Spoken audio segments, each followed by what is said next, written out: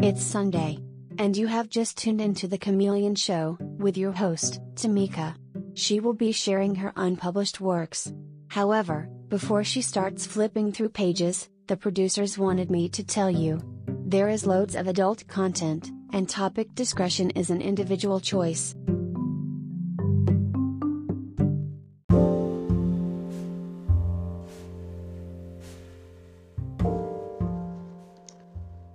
What do you want from me? Simone's words sound like an intoxicating plea. To have all of you. To see you. He answers. Huh? She gasps. And when Dominique doesn't explain, Simone knows exactly what he wants. If this were anyone else on any other day, at any other time, she would have recoiled. But being around Dominique, being a part of this moment right now, and allowing him inside the closed off parts of herself, it feels so damn good and freeing to her. It feels so amazing that Simone wants to experience ecstasy. She wants to finally know what it feels like to exhale and jump off the mountain. And so she does.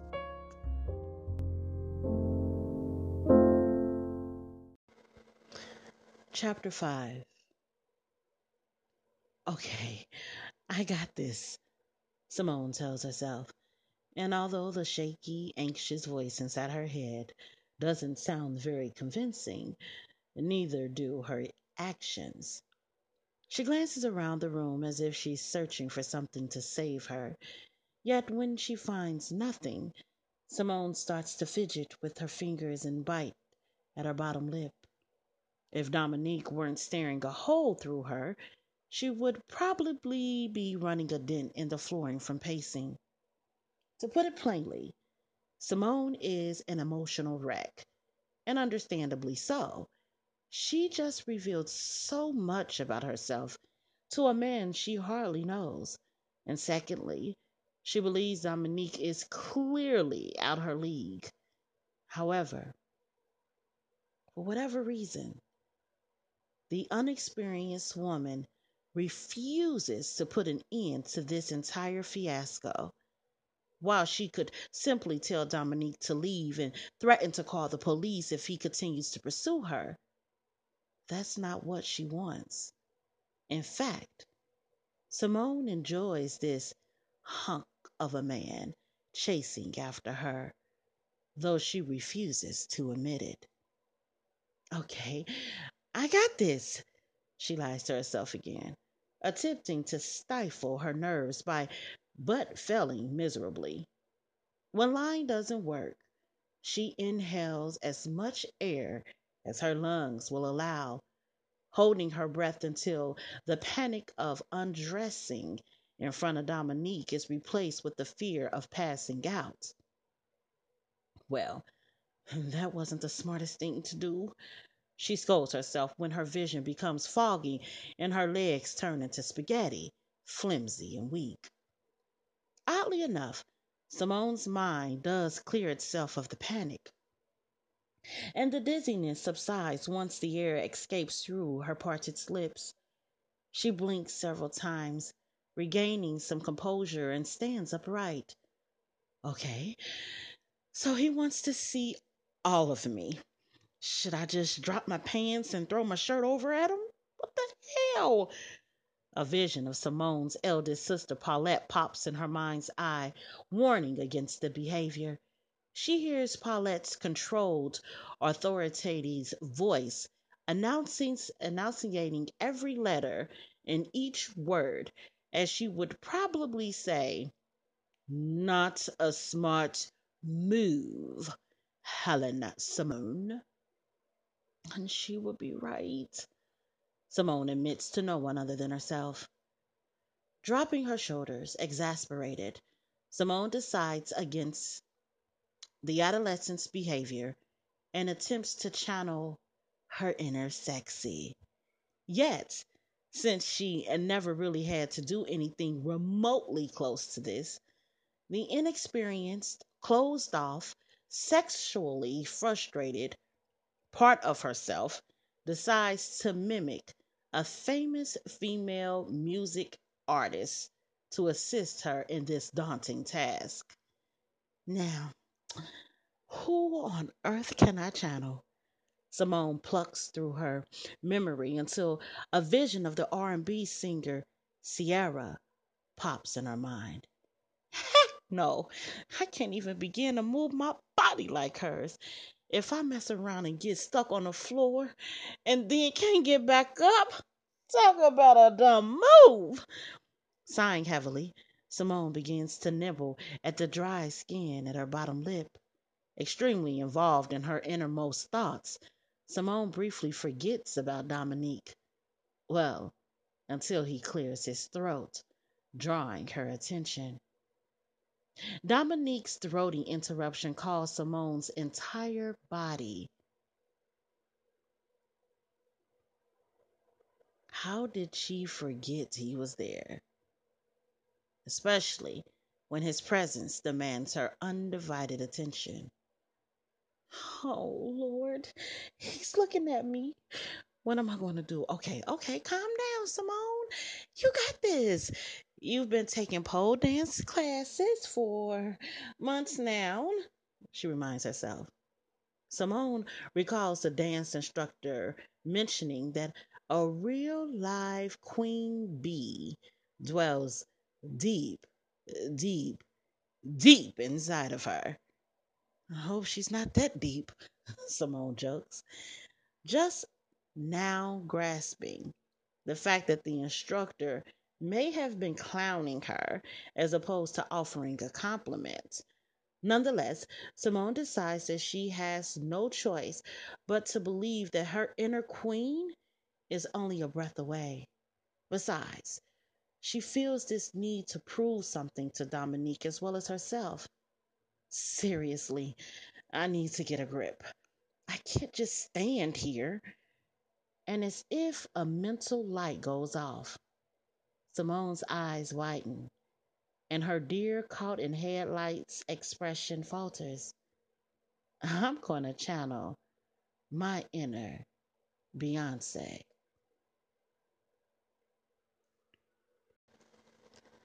Excitement replaces hesitation, and Simone feels her body wanting to jump up and down, her fingers twitching to snap, her neck threatening to roll with attitude. He's not gonna know what hit him. Heck, I might even show him a thing or two. Finding the unspoken thoughts amusing, a soft chortle unexpectedly stumbles out of her mouth, catching them both off guard. Are you okay? Dominique asks, frowning. Simone softly covers her mouth with both hands. Lord, tell me he didn't just hear me snort. Of course he did. Simone answers her own question after noticing Dominique rising out of the chair to come to her aid. Embarrassed, she wishes her legs was long enough so she could kick herself in the butt. However, as an alternative, the flustered woman assures Dominique that she's just fine. Yeah, I'm peachy, she rattles off, knowing her uneasiness is intertwined with her words. Shaking away the added stress, Simone closes her eyes to center herself and sifts through her memory bank for the lyrics of Beyonce's Dance for You song. At first, the words seem so far away, almost out of reach, until she starts humming the tune.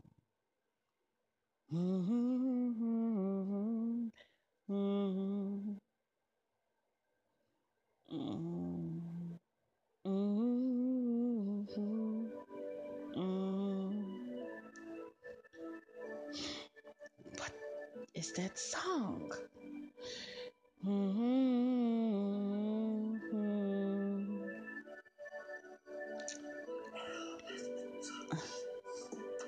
The erotic melody drums loudly in Simone's inner ears, carrying her away from the fears that brood in her midsection as she prepares for the biggest performance of her life. Fully immersed in the lyrics, Simone feels herself becoming a conduit for her very own Queen Bee.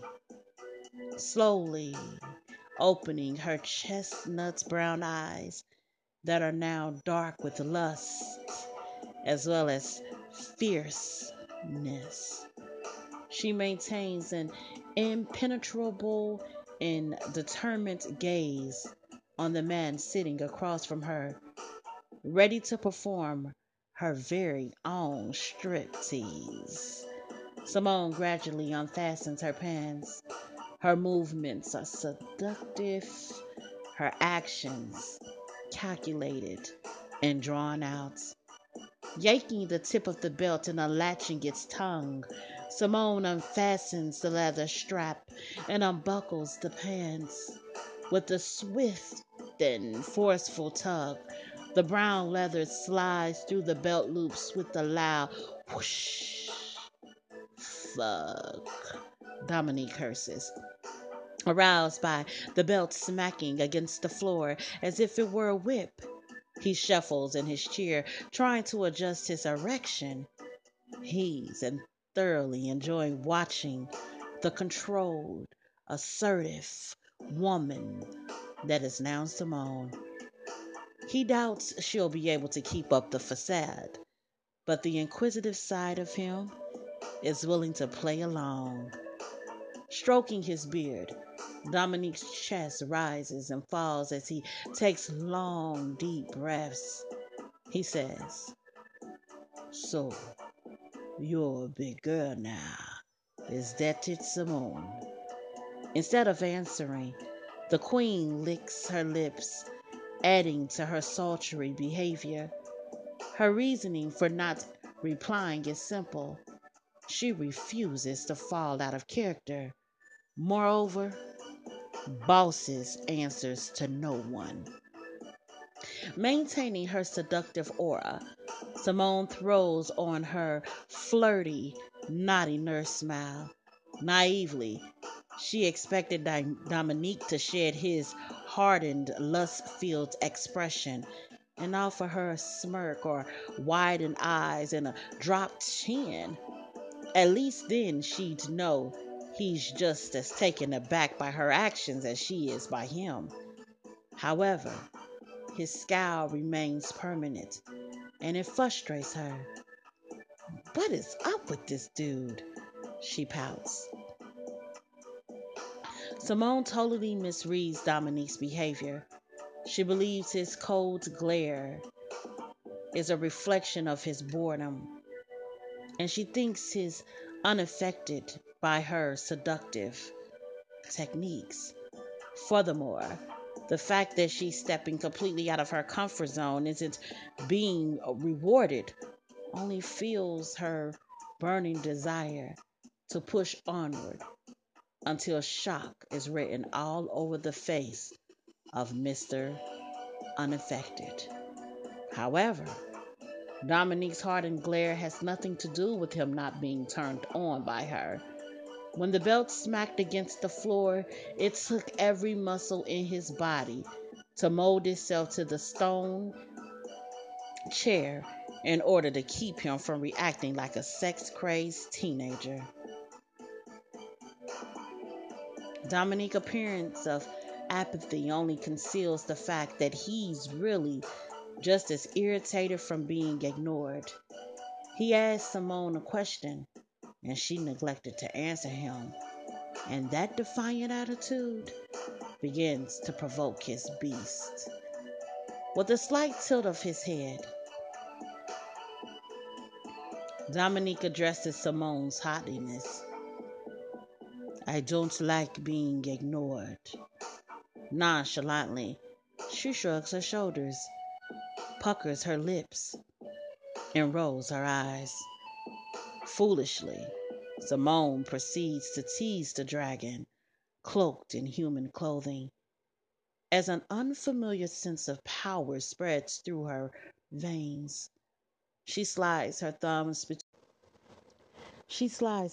between the waistband of her hips. Simone is about to allow the capris to fall down her legs when, oh my goodness, what kind of panties do I have on?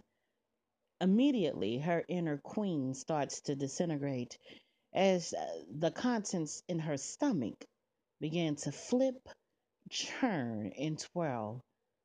Some women might feel Simone's reaction to be the possibility of having an unflattering underwear isn't that big of a deal. But for her, it is.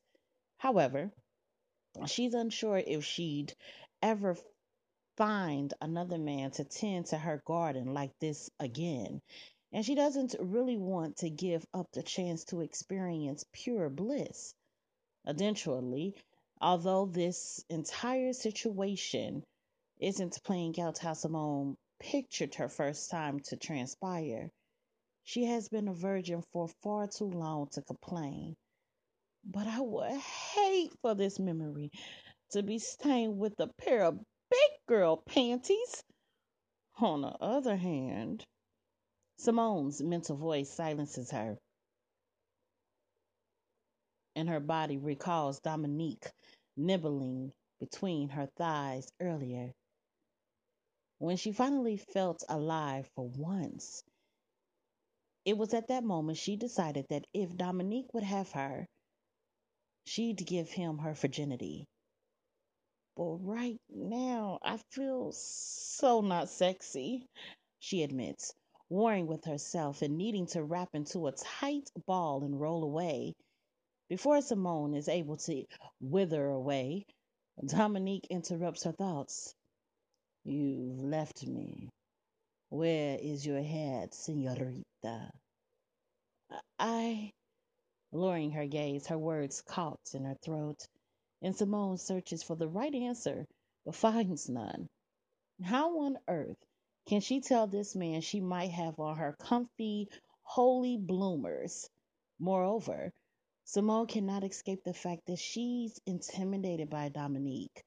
And despite her brave attempt to prove to him that she's not this skittish little girl in a broken woman's body, she just failed the test. To make matters worse, Dominique's ego flares.